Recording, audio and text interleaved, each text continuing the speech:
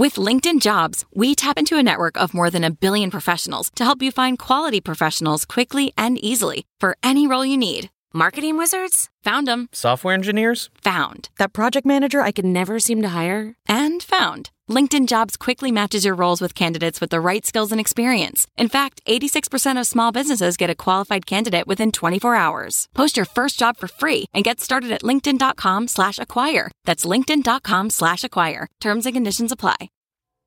Welcome to Money for the Rest of Us. This is a personal finance show on money, how it works, how to invest it, and how to live without worrying about it. I'm your host, David Stein. Today is episode 306. It's titled, 3 Approaches to Asset Allocation. Hirao Ono is a Japanese chef and owner of Sukiyabashi Hiro, a Japanese sushi restaurant in the Ginza area of Tokyo. There's a documentary on him that came out in 2011, Hirao Dreams of Sushi. Hirao Ono is 94. He was in his mid-80s when this documentary came out, working closely with his son and other sushi chefs at his small restaurant in a Tokyo subway station. He's been making sushi for decades. He said, "I do the same thing over and over, improving bit by bit. There's always a yearning to achieve more. I'll continue to climb, trying to reach the top, but no one knows where the top is." He continually tries to get better at what would seem like a fairly straightforward task to make sushi, but it's not. I thought about investing in the same way. One of the first investing books I remember reading was a paperback book I found on the shelf in our basement by Howard Ruff. It was titled How to Prosper in the Coming Bad Years. It was really kind of boring. I remember very little about it other than he talked about inflation and buy gold.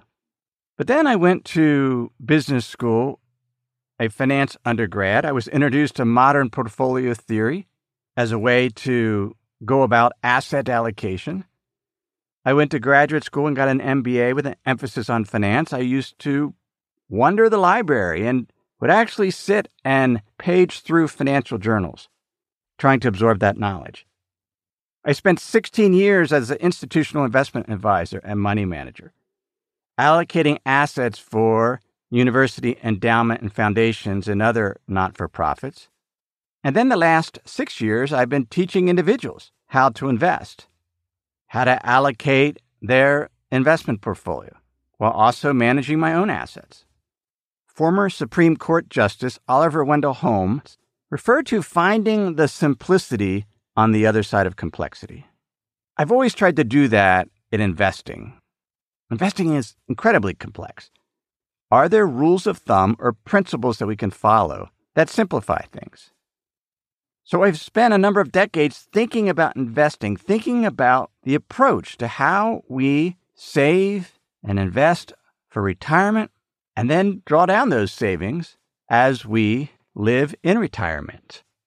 Those are really the 2 investing stages, saving for retirement and retirement living. The first stage, saving for retirement, there are 5 key aspects. The portfolio objective is growth, growing your retirement portfolio. And as you continue to save, there's a natural dollar cost averaging that occurs as you systematically invest in that retirement portfolio on an ongoing basis. During the saving for retirement phase, you have time to recover from major market losses, because if markets fall 50%, you will continue to add more savings and be able to buy at lower valuations. In saving for retirement, you can be a more aggressive investor with a higher allocation to stocks because you have time to recover from market losses. The underlying question to saving for retirement is, how much do I need to save? We can contrast that with retirement living. In that stage, we're accessing our retirement portfolio for expenses. We're worried about sequence of return risk. which is the devastating impact market losses could have in the first few years of retirement. The pattern of returns in a retirement portfolio makes a difference. If performance in the first few years of retirement is very, very strong, your money is much more likely to last than if performance is poor. In retirement living, we typically have multiple sources of income. We have income from our investment portfolio. Sometimes we have a defined benefit pension plan. There are government retirement schemes such as Social Security in the U.S., and there's annuities. These are guaranteed sources of income.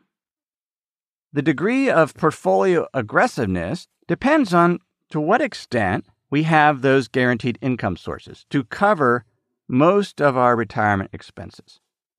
The underlying question is, will my money last? That is longevity risk. With each of those stages, there are three primary approaches to asset allocation. The first is a role-based permanent portfolio. The second is a strategic portfolio mix. And the third is an adaptive asset garden. Let's take a closer look at each of these approaches to asset allocation and the pros and cons of each. First, role-based permanent portfolios. By role-based, we mean each asset in the portfolio is expected to do better under different scenarios. There's a portion in stocks that performs better during periods of economic growth.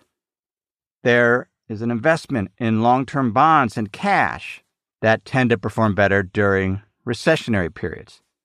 There's holdings of gold and commodities that tend to do better during periods of higher inflation. And then during periods of deflation, the portfolio also holds long-term bonds and cash. Because of these different roles, there's an overall lower allocation to stocks. It's about 25 to 40%. And because of the allocation to long-term bonds and gold, which can be as volatile as stocks, not all the volatility in the portfolio is driven by the stock market. It's more diversified.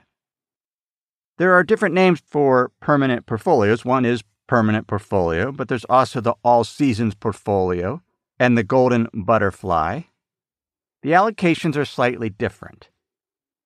The permanent portfolio has a 25% allocation to the global stock market, 25% to long-term bonds, 25% to treasury bills, and 25% to gold. Golden Butterfly has 20% in the global stock market and an additional 20% in small cap value, so a total of 40% in stocks, 20% in long-term bonds, 20% in short-term bonds, and 20% in gold. Finally, the all-seasons portfolio is a 30% allocation to the global stock market, 40% to long-term bonds, 15% to intermediate-term bonds, 7.5% to commodities, and 7.5% to gold. The benefit of this approach is it's simple. There's only 4 to 5 holdings. And historically, it has had a very low maximum drawdown, which is the amount of money that is lost during a major sell-off. It's been about 11 to 16%. The Golden Butterfly, the worst loss was 11%, and it recovered over a 3-year period. Permanent portfolio, the worst loss was a 14%, and it took 5 years to recover. And the all-seasons portfolio, the worst loss was 16%, and it took 10 years to recover. So that's definitely a benefit. The con is that it's just not stocks that are volatile. You also have volatility in the long-term bonds and gold. Now, that's a feature, but it's also a con because oftentimes investors aren't comfortable seeing the significant volatility in different aspects of the portfolio. Now, it happens at different times, hence the role-based, so that the overall portfolio has only fallen low double digits, but it still takes some getting used to. The other con is the low expected return, particularly now when bond yields are low. I went ahead and made some return estimates for the different asset types to figure out, well, what is a reasonable expected return for these permanent portfolios over the next decade? I assumed a 4% return for gold per year. Historically, since the 60s, it's been 5.7%, but we've had a very strong run of gold recently. Gold is a speculation. There's no real way to figure out what gold will return. So let's assume 4%. The current yield to maturity on 30-year treasuries is 1.33%. We'll use that as our return estimate for long-term bonds. For stocks, let's assume 7.1%, which is the estimated 10-year annualized return for global stocks and money for the rest of us plus. Short-term bonds is 0.1%. That's the current yield. We'll use that for short-term bonds and cash.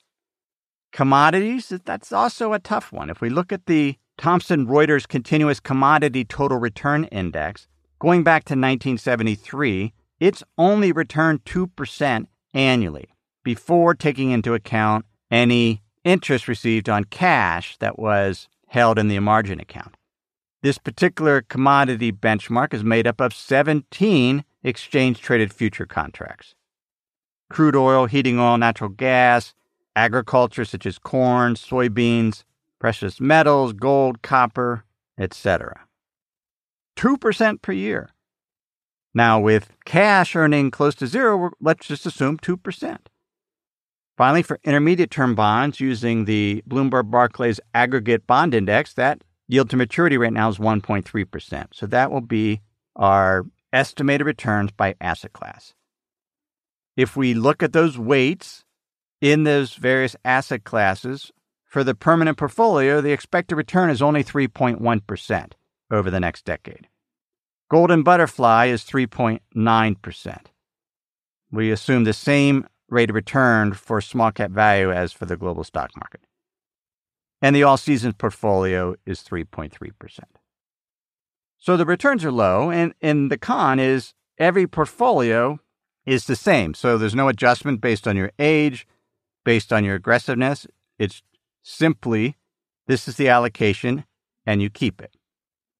You can look at all kinds of statistics on permanent portfolios and the different portfolios, risks and return at portfoliocharts.com. It's an incredible resource to look at these different portfolio types. Before we continue, let me pause and share some words from this week's sponsors. When you're hiring for your small business, you want to find quality professionals that are right for the role. That's why you have to check out LinkedIn Jobs. LinkedIn Jobs has the tools to help find the right professionals for your team faster and for free. I know in our business, having the right candidates for the job is critical to keep our business running smoothly. Now, LinkedIn isn't just another job board.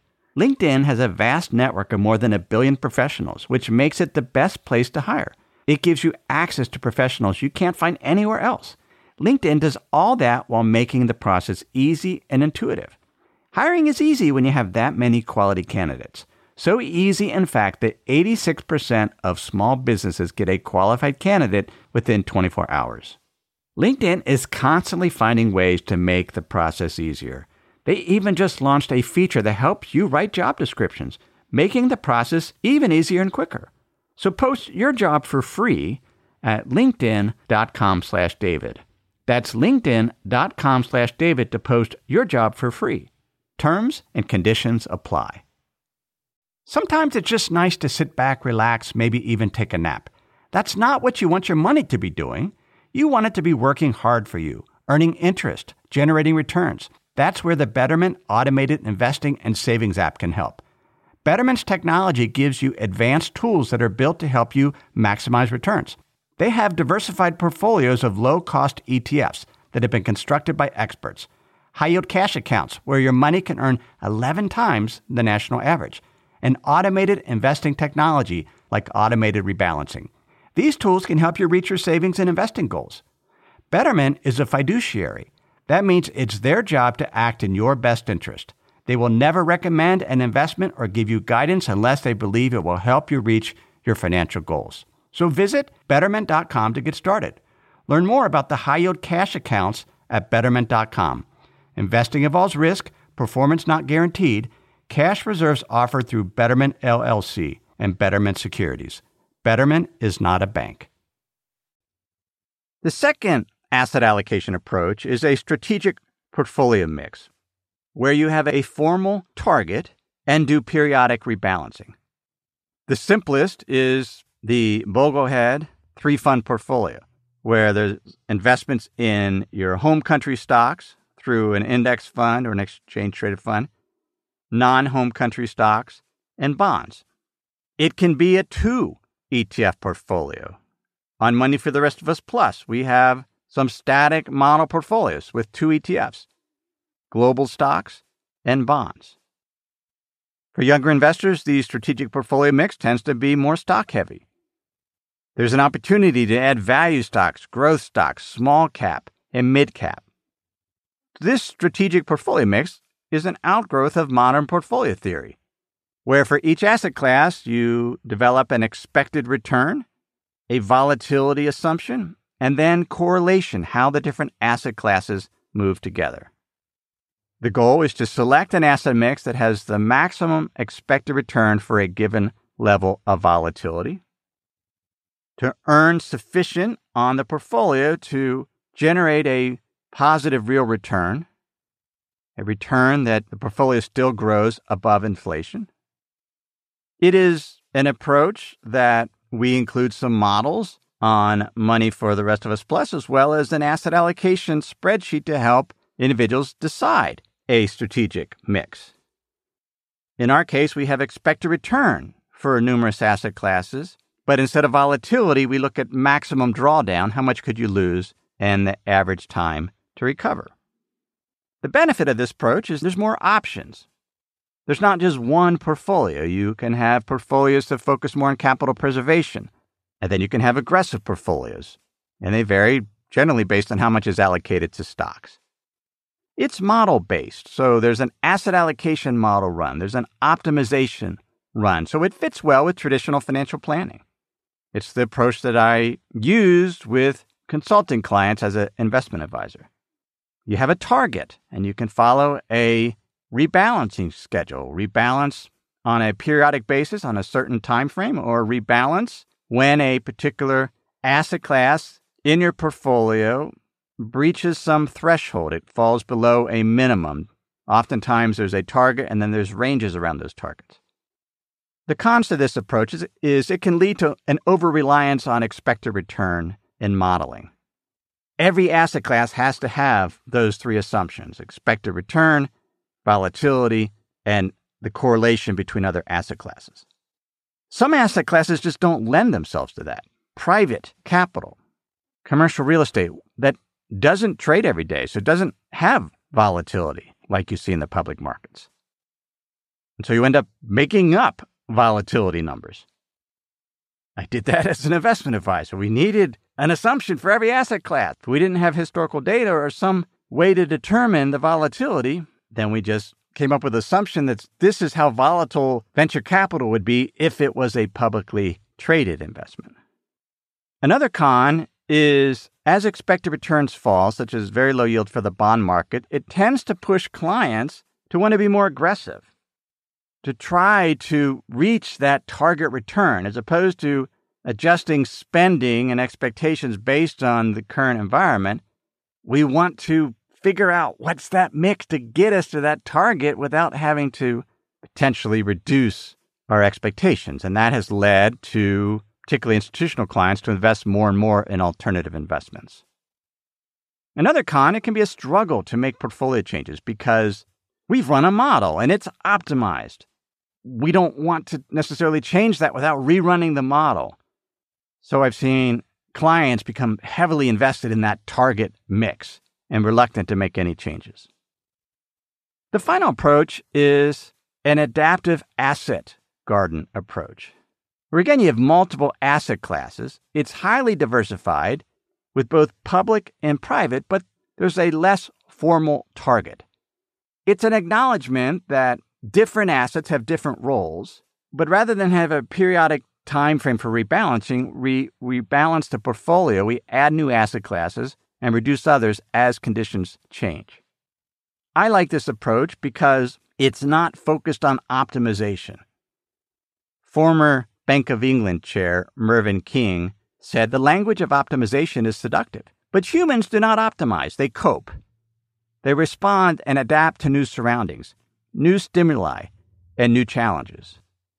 So the goal with a asset garden approach is just have a variety of asset classes, just like a landscaper that's planning out a garden. There's guidelines, there's rules of thumb, but there's tremendous creative freedom to build a garden, and in our case, an investment portfolio that aligns with our knowledge, interest, and values. The initial building blocks are cash and stocks, but then we can add additional asset classes. The pros of this approach, it's just greater flexibility. It's easier to make changes as conditions change because we're not so emotionally invested in one target. It's an approach that lends itself to a greater variety of asset types. We can experiment and learn about an asset class, add a small position, see how it behaves, and then increase that allocation without having to rerun our optimization model. Another pro is it can still be role-based. We can separate out our asset types by roles. This does better when the economy is growing. This is better during periods of inflation. The cons, it is more complicated. You're likely to have more asset types. It can be more time-consuming because you're spending more time just learning about new investments. Neither of these three approaches is necessarily better than the other. These are just different ways to go about it. And we can use a combination of them. Consider the different roles. Maybe have more rough targets. We can experiment, as I mentioned. I did this episode because as part of finding the simplicity on the other side of complexity, I've been redoing the videos on Money for the Rest of Us Plus and the tools to help individuals build out a portfolio. And the video on there for asset allocation was several years old, and it just didn't really get to what I want to have to help individuals make the selections, to show the different asset allocation approaches and to provide some examples of each. I'm putting together the specific example holdings if someone wanted to implement a permanent portfolio. There's some portfolio examples for strategic portfolios and models to help individuals develop that. And then for the asset garden approach, I share my portfolio. That's how I invest, as well as discuss different asset types and conditions as part of the monthly investment conditions report. But you don't have to invest like me. You could have a simple 2 ETF portfolio. Global stocks and bonds. Done. Figure out your target, rebalance once a year, and it's a minimalist investment approach. Very, very valid. I hope you found this overview of the approaches to asset allocation helpful. If you're in the retirement living stage, you can still use these three approaches with the part of your portfolio that's separate from the guaranteed income portion. Or if you're saving for retirement, you can use these three approaches also. Sometimes it requires us to look at what's available within our defined contribution plan, the options there, and then complement that with investments outside of the plan. These are the three broad approaches to asset allocation, the pros and cons. That is episode 306.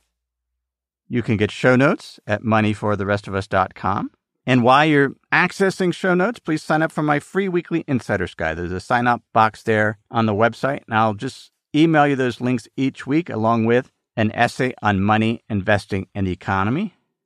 Some of the best writing I do each week just goes to your inbox. You can sign up for that at moneyfortherestofus.com. Everything I've shared with you in this episode has been for general education. I've not considered your specific risk situation. I've not provided investment advice. This is simply general education on money, investing, and the economy. Have a great week.